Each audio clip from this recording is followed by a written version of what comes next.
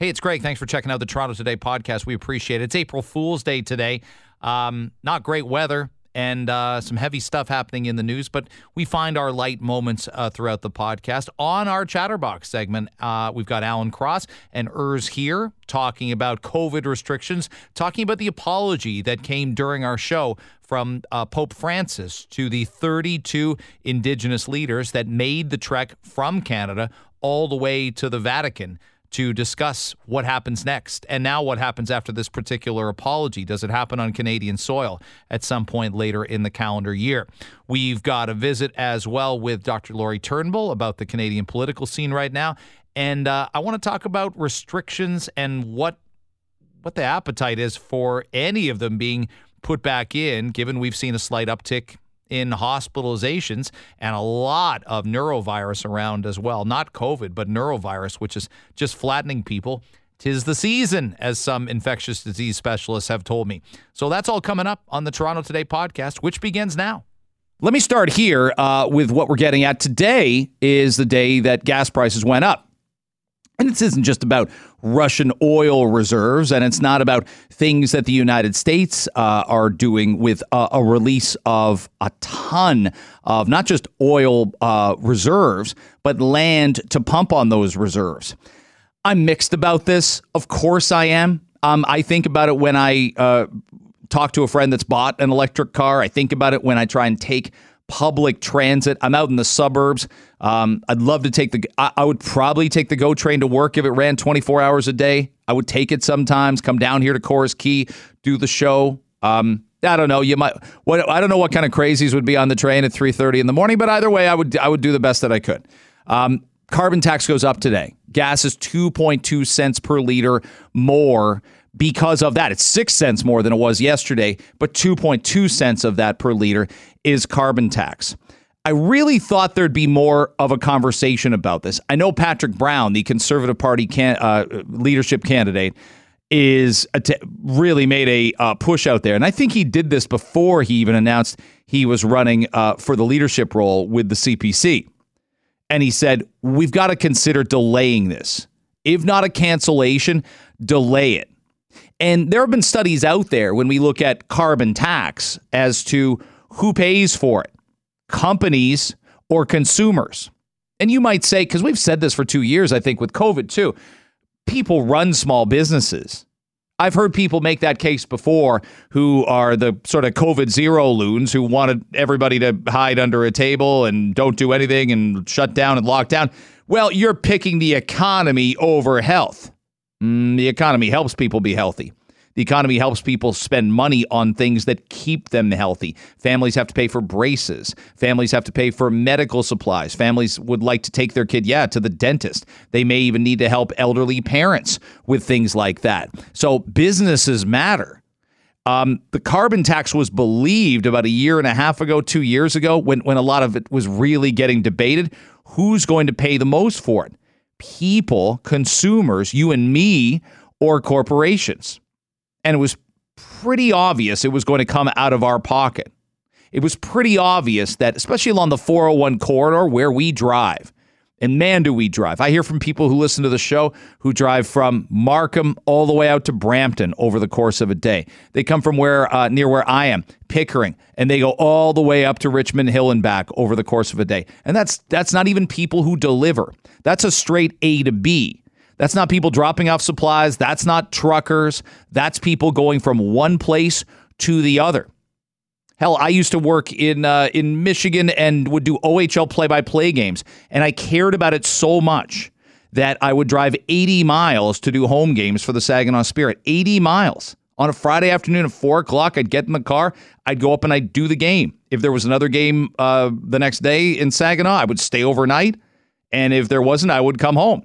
And I'd go back up on Sunday. So I had no problem doing those things. Some things are labors of love.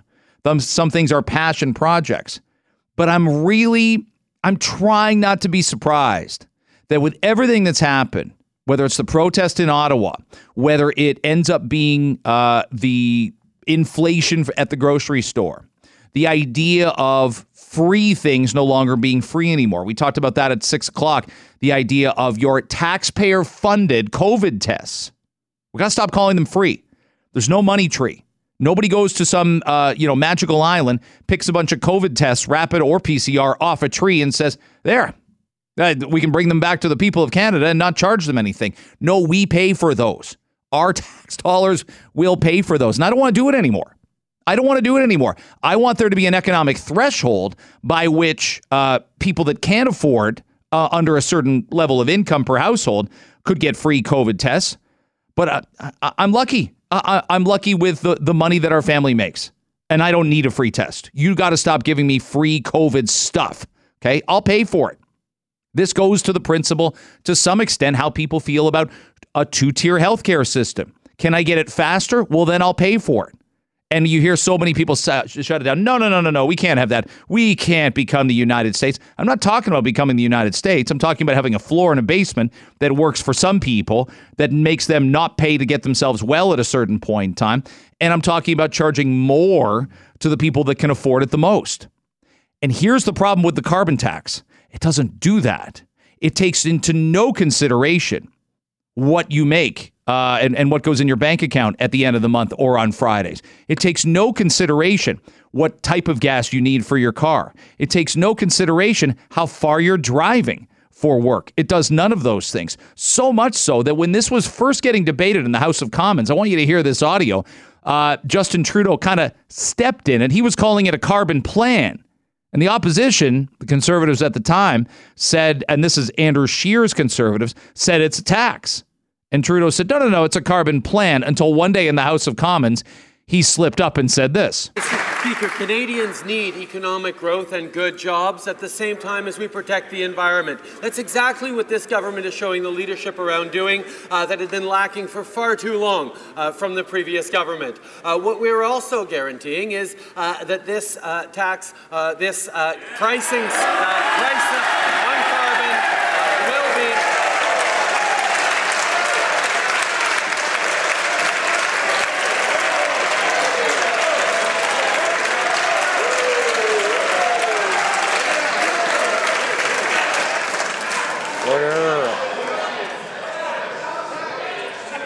Order. I know members are anxious to applaud the Prime Minister, but they should wait till he finishes his response. Not a bad line by the Speaker. Also, funny in the video, when I was looking at it last night, is about 3 seats down from Justin Trudeau is former MP Jody Wilson-Raybould. I find that really kind of humorous now, because she even laughs. Many of the Liberal Party surrounding him laughed at the gap. In the row behind him, by the way, is the Honourable Marc Garneau. He was an astronaut. That means he's smart. I don't know where he's gone to in this current government. We could use maybe more Marc Garneaus and Jody Wilson-Rayboulds surrounding Justin Trudeau. Either way, this tax does discriminate. Okay, it is a discriminatory tax, and I'm a little bit surprised. You might say, well, it's not like the Prime Minister has to worry about an election anytime soon, and you'd be right about that. The deal with the New Democrats does that. Look, we should take the environment into consideration. But I did wonder whether there was going to be an ease up and whether it would have made sense. I never feel doing things for the environment is a helpless task.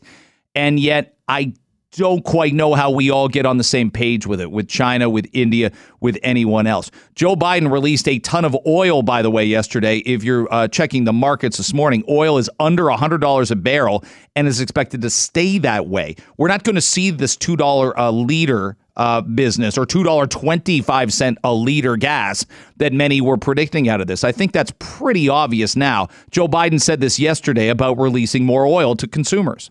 Oil and gas industry is sitting on nearly 9,000 unused but approved permits for production on federal lands, or more than 1 million unused acres they have a right to pump on.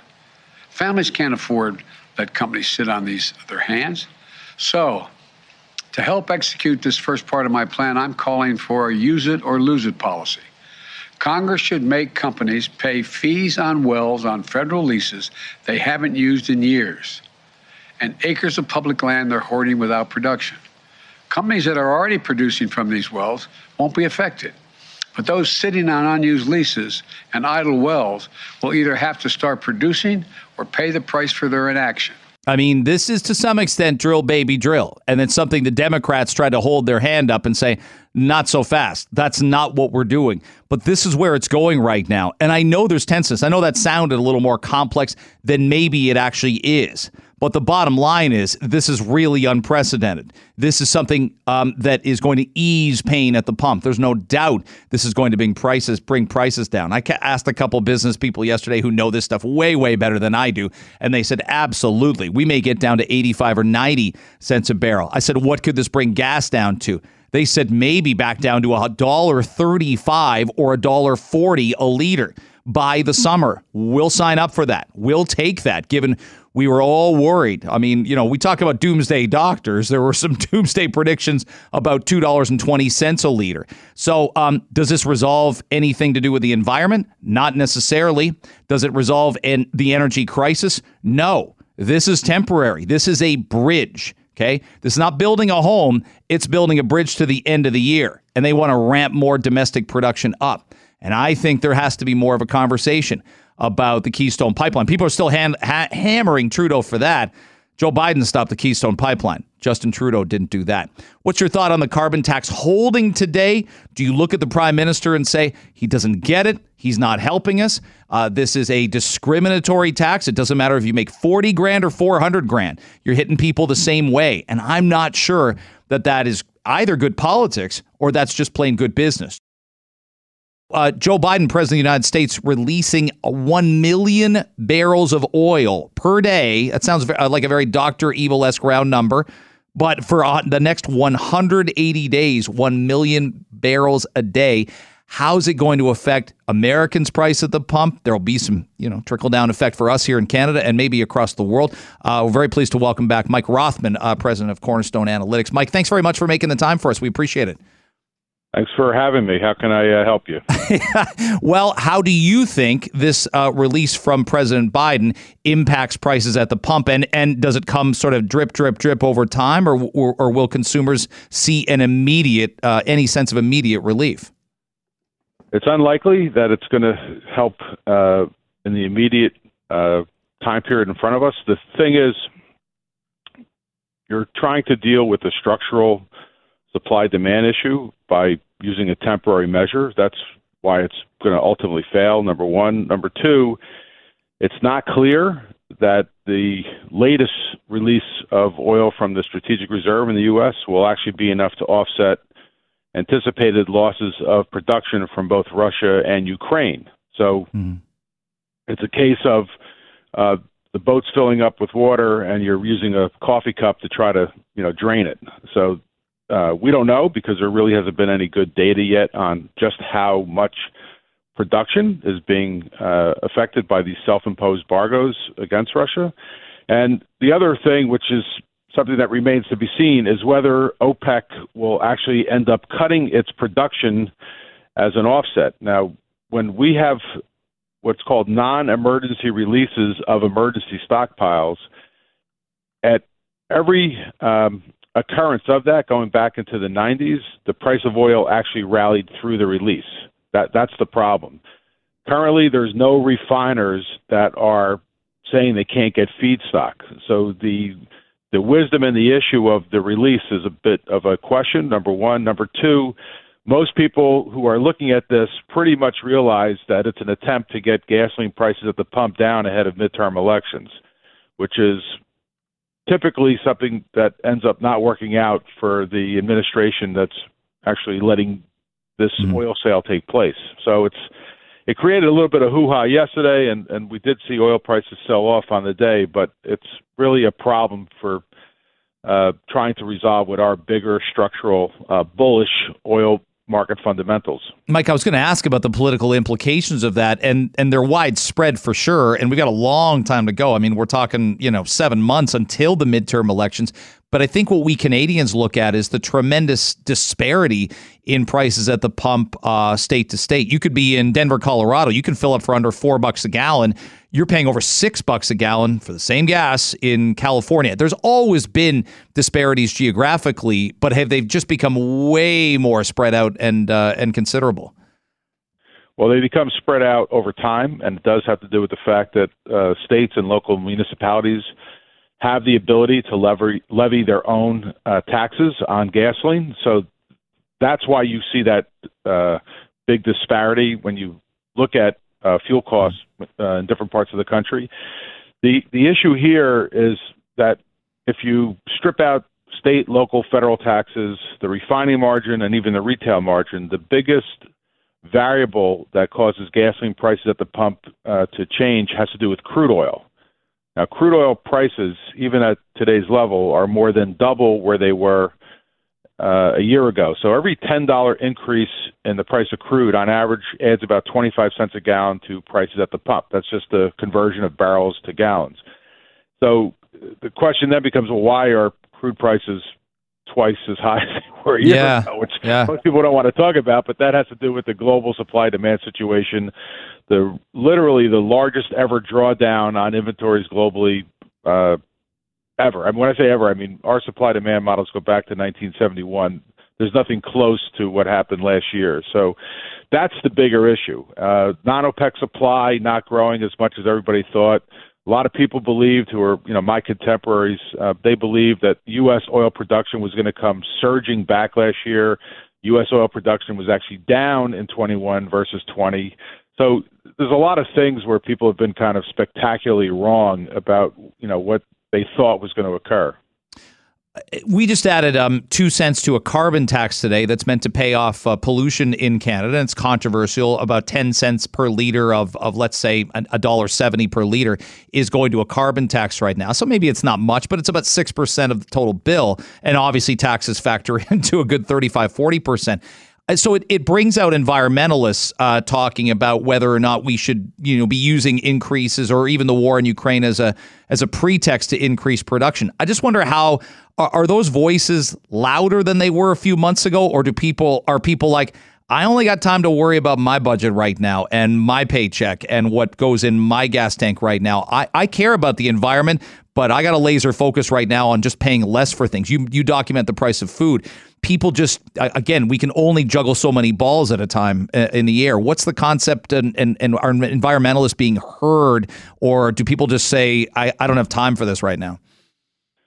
Well, there's a debate about whether they are heard and then whether they should be heard, right? That's a different kind of a discussion. But the fact is that there is an environmental lobby, just like there's an oil industry lobby, and you have this rift, a disparity between the camps. And the thing is, what's lost is, certain facts. So factually, you have to understand that the world runs on oil. People don't want to hear it, but the reality is the world runs on oil. The world runs on carbon-based fuels. I think the number is 85% of total energy consumption in the world is carbon-based.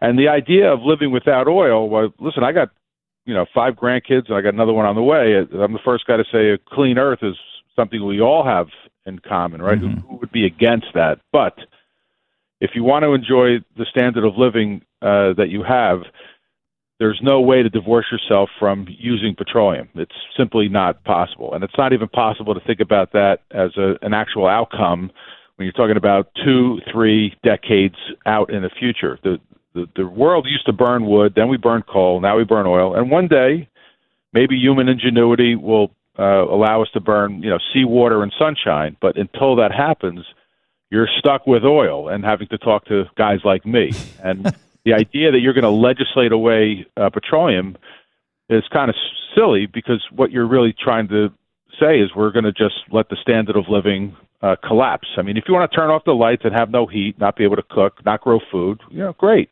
But that's the cost of trying to get rid of oil.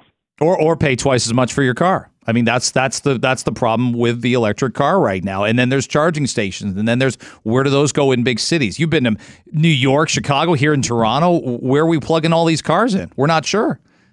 Well, the funny thing about electric cars, as many people think they're the kind of golden bullet for petroleum, right? We'll have electric cars, and that'll take care of the oil. And then you say, well, do you know where electricity comes from? And 99% of people point to an outlet on the wall, and they're like, well, that's where electricity comes from. They're not thinking about what you use to make electricity. 55% of the world's electric power is from coal. So if someone thinks it's smarter to burn coal to run a car as opposed to burning petroleum, God bless him. But it is a kind of a fallacy, and it's been sold to people as this cure oil, but it's really not. I mean, the fact is we're still going to be living with carbon-based fuels for the what I call the forecastable future. Yeah. Great to have you on. Thanks so much, Mike. I really appreciate your insight on this. Have a great weekend. You as well, sir. Thanks for making time. Thanks so much. Mike Rothman, president of Cornerstone Analytics. It's Alan Cross is musicologist, host of the Ongoing History of New Music and a Journal of Musical Things is his blog, and Urs here, conservative activist. Urs, it's great to have you back on. Thank you for making the time for us.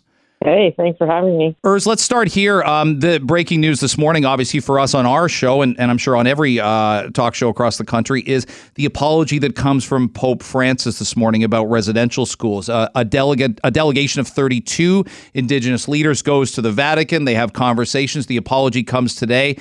I don't know. For some, I want to defer because there's Indigenous activists that say this apology is necessary to take the next step forward in terms of accountability and reconciliation. There's some that say it's meaningless. It's way, way too late. Do you weigh in on one side or the other? I think it was an apology that was much needed. It needed to happen. They've been talking since 2009, and I think Pope Francis did the right thing in apologizing, coming out with saying the words, "I am sorry." I think that's something that the indigenous peoples wanted to hear and needed to hear. And I think it's a first step to other things that can be done to try to rectify. We can't fix what happened in the past, but I think this is a really big step and great leadership on Pope Francis. Alan, do you look and say it was one of those things that had to happen? It allows some to move forward. And if it's not the biggest thing for others that say, well, I don't need it, but that's fine. If it's not for you, it sure means a lot to other members of the Indigenous community. And it's the step forward to get us where we need to go next, which is, again, the entire concept, why we had a holiday last fall, why we're talking more about this and explaining why, to be honest, the generation that came before us just whiffed on this. They missed this and needed to be better at recognizing what was happening. Yeah, it had to be done. It was a small step. As a lapsed Catholic, I'm glad to see that the church is owning up to past crimes and past indiscretion. So, yes, it was good. And you knew that this was coming. Like Urs says, this has been in this has been the works for over 10 years. And you knew that when that delegation landed in Rome that this was going to happen. You don't go all that way and make with all this press and all this attention without there's something coming. So you knew that going into yesterday's meeting that something was going on, and I'm glad it happened. A small step. Let's keep going. Let's fix this, for God's sake. Let's fix it. Yeah, honest conversations about what we do more and what we do, not even to make sure it never happens again, because that seems a long shot, but we've just got to bring people in and reconcile and feel people's anger and feel people's frustration that we did so little for so long. Or as I'll say this, as having kids in school, realizing when they both were in elementary school, teachers were talking about it, I'm like, well, that's a damn sight better than when I was in elementary school or high school and nobody spoke of it. It's not in any of our history books, and it needs to be.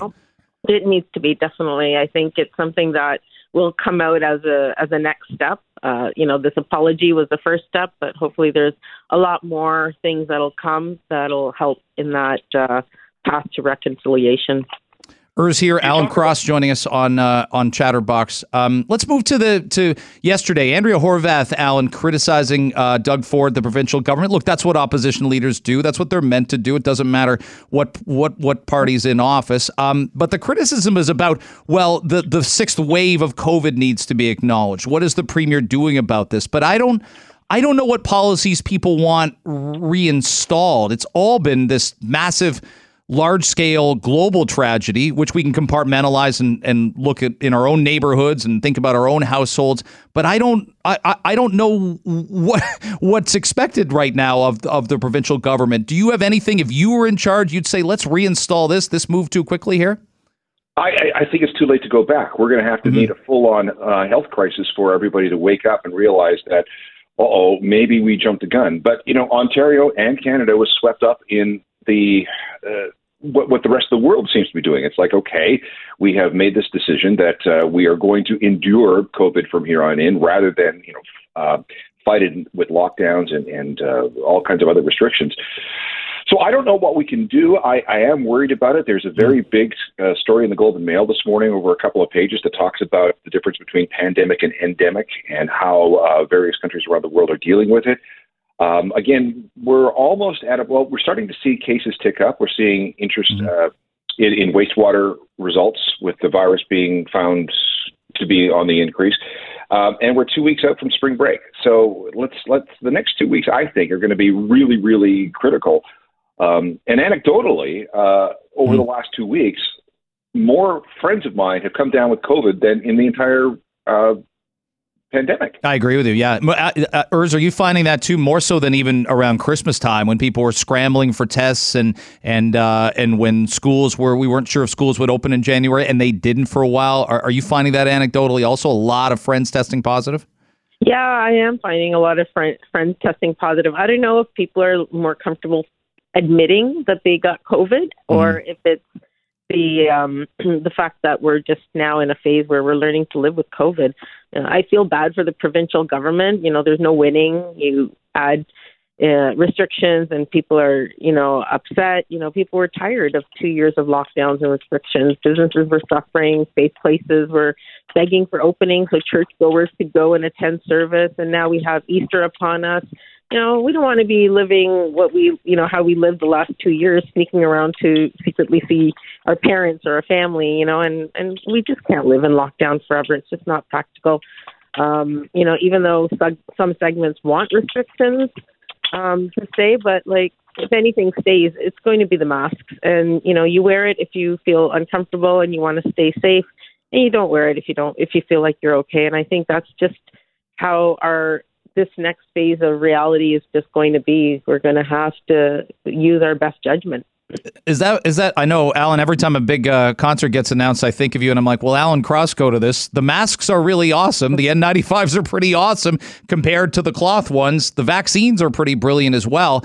I think that's a question a lot of people are asking is whether, which of them are people doubting if they're not willing to be out there, the vaccines or the masks. Like we got all those weapons to weaponize ourselves and protect ourselves for a reason.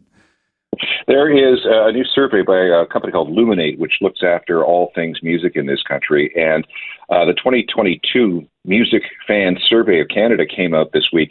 And they say that 50% of all the people in Canada who identify as music fans are going to be going to a concert in the next 12 months. However, half of those people will not go unless the COVID situation sorts itself out. Even yesterday in the grocery store, I'm looking, it's probably 66% people with masks and 33% without.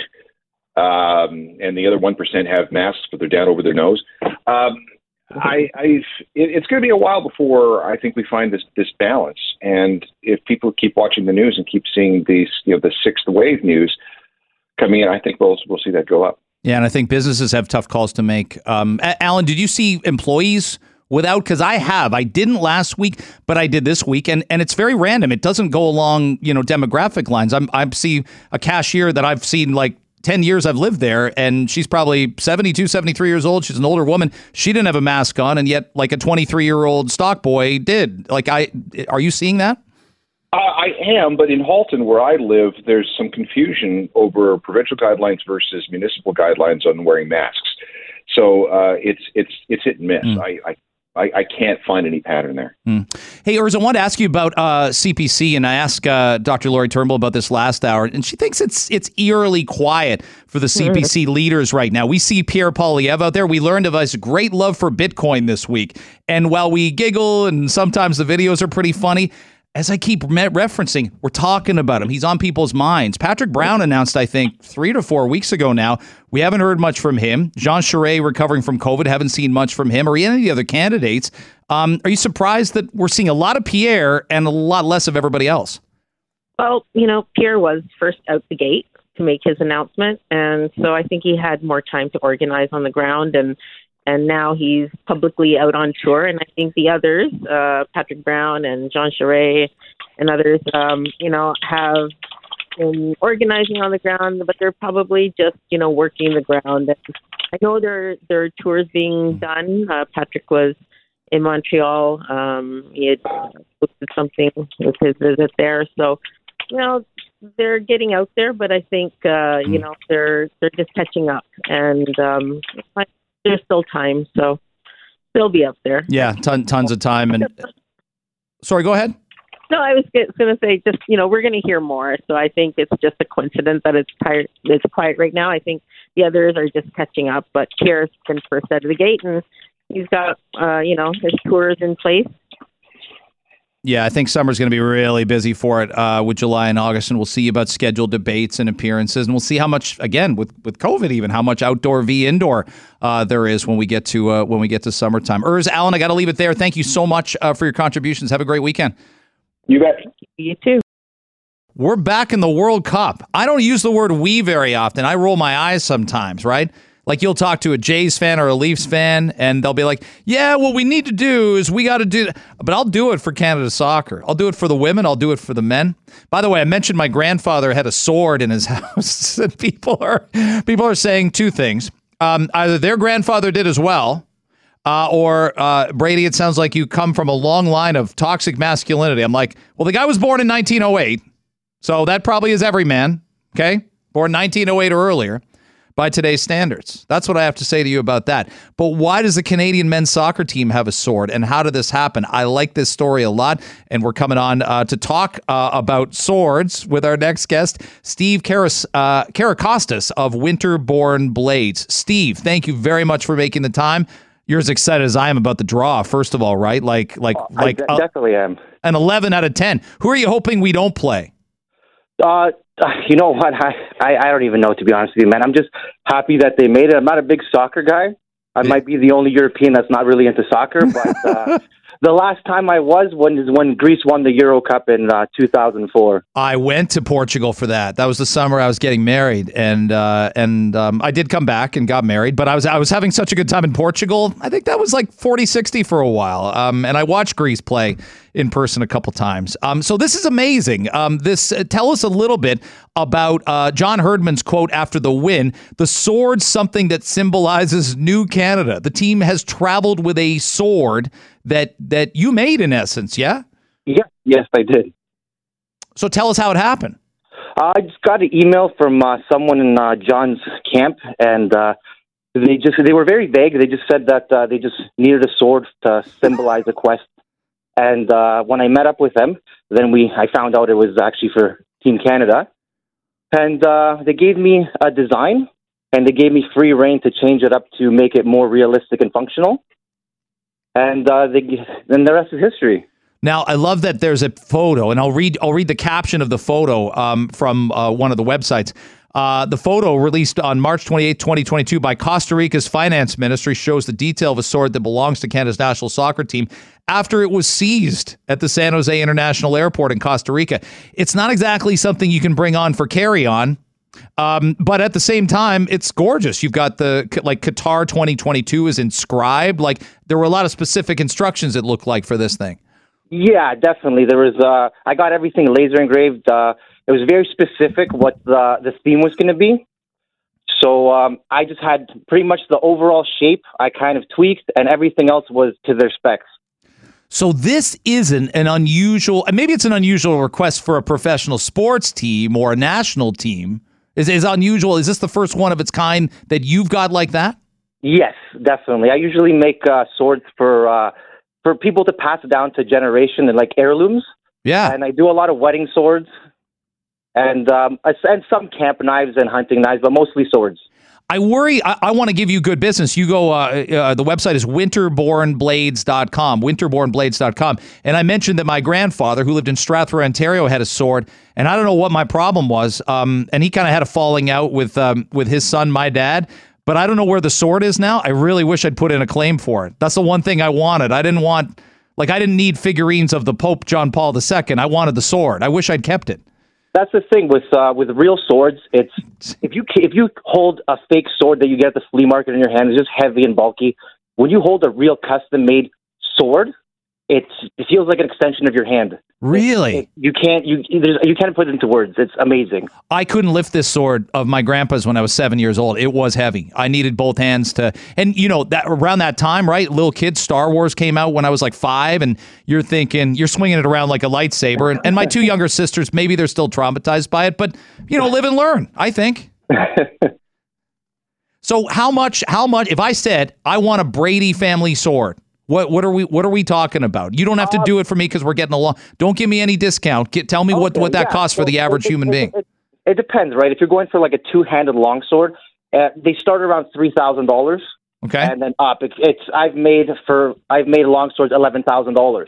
It just depends what you want in it, like inscriptions, intricate details in the cross guard and the pommel, exotic wood handles, carvings. So it just it's all over the place. The cheapest one would be like a Roman gladius because they're short. The whole handle is just made out of wood, and that goes for around $2,000. Do people ask you to replicate swords made from famous movies? You mentioned Gladiator, Russell Crowe. Do people say, I want a Russell Crowe Maximus Decimus Meridius sword? Do they do that? I've had one guy ask me. I can't make it to the exact spec because of copyright, right? So I could tweak it around and we could get around the copyright like that. But that one fell through. How long have you been now? What's the term for you? Are you a blade? You're not a blade runner. Are you a blade master? What are you? Bladesmith. Bladesmith. Yeah, I've been doing this since 2012. I've been selling them for the last 2.5 years around. Okay. We're talking to Steve Karakostas of Winterborn Blades. You can go to winterbornblades.com and find out more. I'm going to get personal. This is like you're on Oprah's couch now. Are you single? Okay. No. Okay, but imagine being single. Like I'd be like, when I used to go out to places before I met my wife, I'm like, I'm on the radio, and you get to say you make swords when you're out and you're single. That's really something. Yeah, that's not I'm an accountant, right? Yeah, I make swords. But a lot of people look at you weird when you say that when that's your actual profession.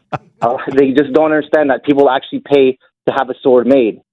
How busy did you get when Game of Thrones? That's big business, right? When Game of Thrones starts and people are obsessed by it, sales must go up, don't they? Questions must go up. The inquiries definitely go up. It's always steady. I usually have like a 25 to 30 week wait list. Yeah, but I get a lot of inquiries for Jon Snow's sword with wolf head pommel, but a lot of people are usually surprised by the price. In that they don't think it's too much. They like the price. The prices are great. Sure. Exactly, right? Now, tell us the last thing on the Canadian soccer team. You did an inscription, a Latin saying. What is it in Latin, and what does it translate to in English? I don't remember what it was in Latin, but it says "fear nothing." Fear nothing. I love that concept. Yeah, fear nothing. Great. Coming out of COVID, fantastic. Fear nothing. That's my perspective on this. Wow, amazing that you got to be part of this. Not this interview, but the Canadian soccer team. Winterbornblades.com is the website, and if I'm coming anywhere for an heirloom, I got 2 young sons. It could end up being like Gladiator at some point in time. I might have to pick one over the other. Thank you very much for spending time with us, and people can go to winterbornblades.com and find out more. My pleasure. Thank you very much. Awesome to have you on. That's amazing. Steve Karakostas. Sheba Siddiqui joins me right now. And federal budget, why on a Friday? Why can't that be on a Monday? Why does anybody want to go into the weekend thinking about the federal budget? But it will go next Friday on April 8th. And I kind of glaze over on budget detail. I'm not a business guy per se. Are you a business gal? It doesn't strike me that it's something that is right at the forefront of my brain sometimes, the budget and reacting to it.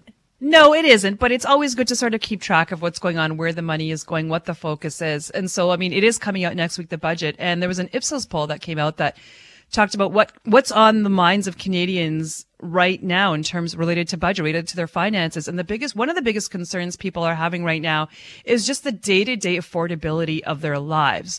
And a lot of that comes to their overhead, where they're living, how they're affording housing. Because this poll shows that Canadians are very pessimistic at this point of the pandemic, unfortunately. And hopefully that can change. Hopefully, as we start, living with this pandemic, this virus, then, we can start, learning, just turning our mindset around. So this is a big concern, where people are going to live. Now, there's an article that came out that I absolutely love on our globalnews.ca website related to this. So it is very expensive to buy a house, especially in the city of Toronto. A lot of people can't afford it.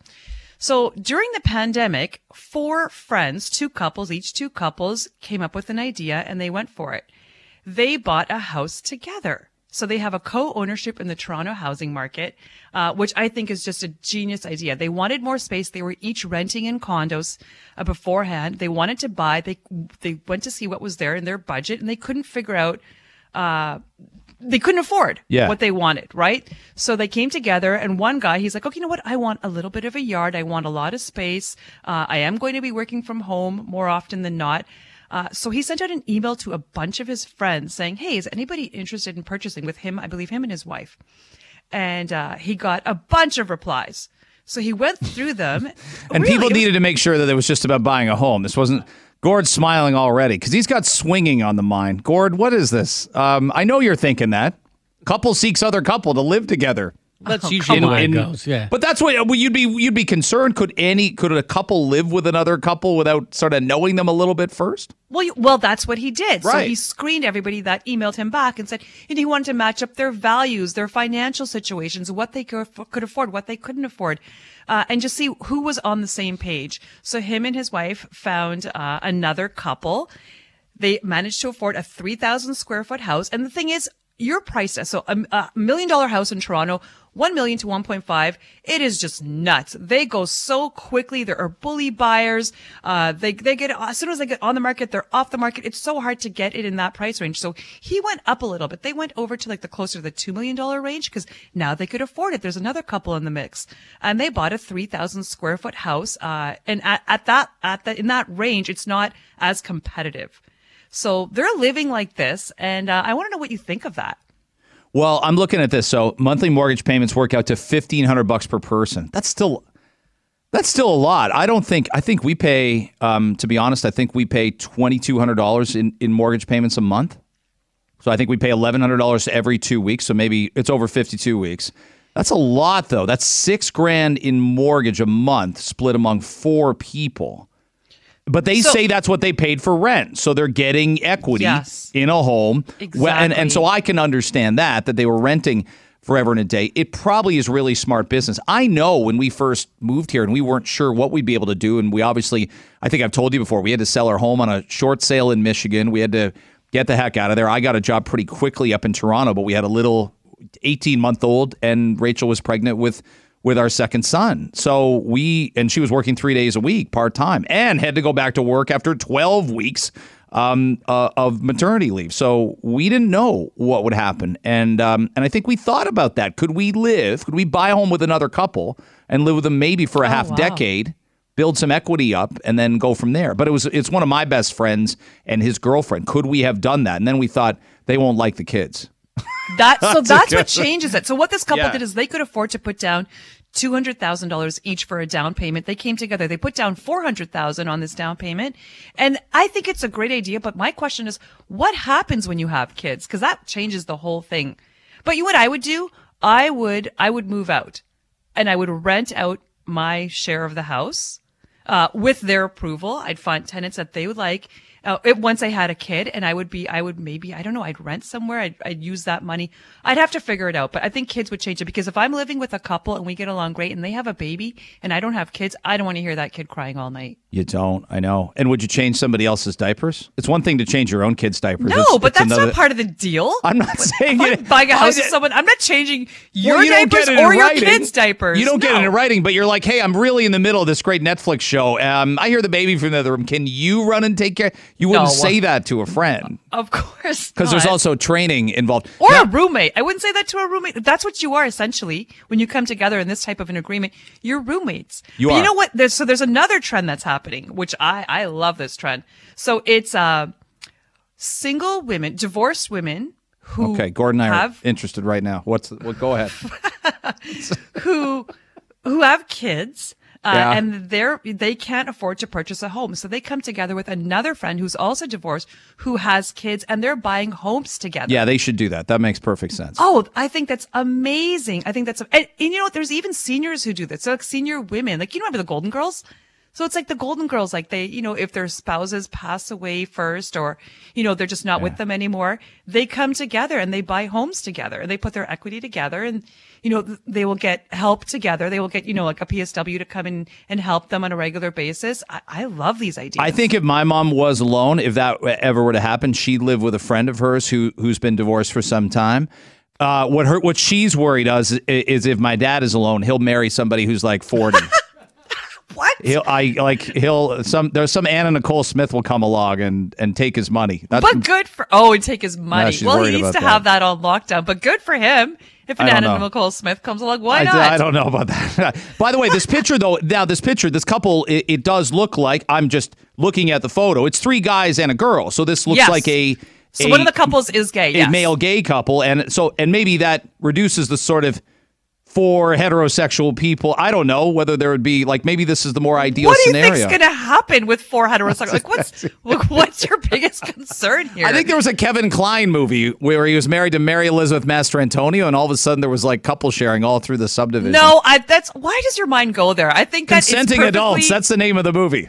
I think it's a great idea. And the name of Dave Bradley's podcast. But you can have male and female roommates and. Okay, I don't know Yes, of course you can. Absolutely. We had in university, we had 6 guys living with 1 girl, and it was. And did she date any of you? Of course not. She wasn't that stupid. Yes. See, we thought our boyfriends were trash, but whatever. Thanks very much for listening to the Toronto Today podcast. We greatly appreciate it. We'll take our weekend, count to 10, breathe a little bit, and we hope you have a brilliant weekend. We'll be back with a live show tomorrow on Monday. 5:30 to 9 a.m. And if you miss any of that, we take the best parts, we think anyway, and put it together right here where you just listened and downloaded to Toronto Today. Thanks again.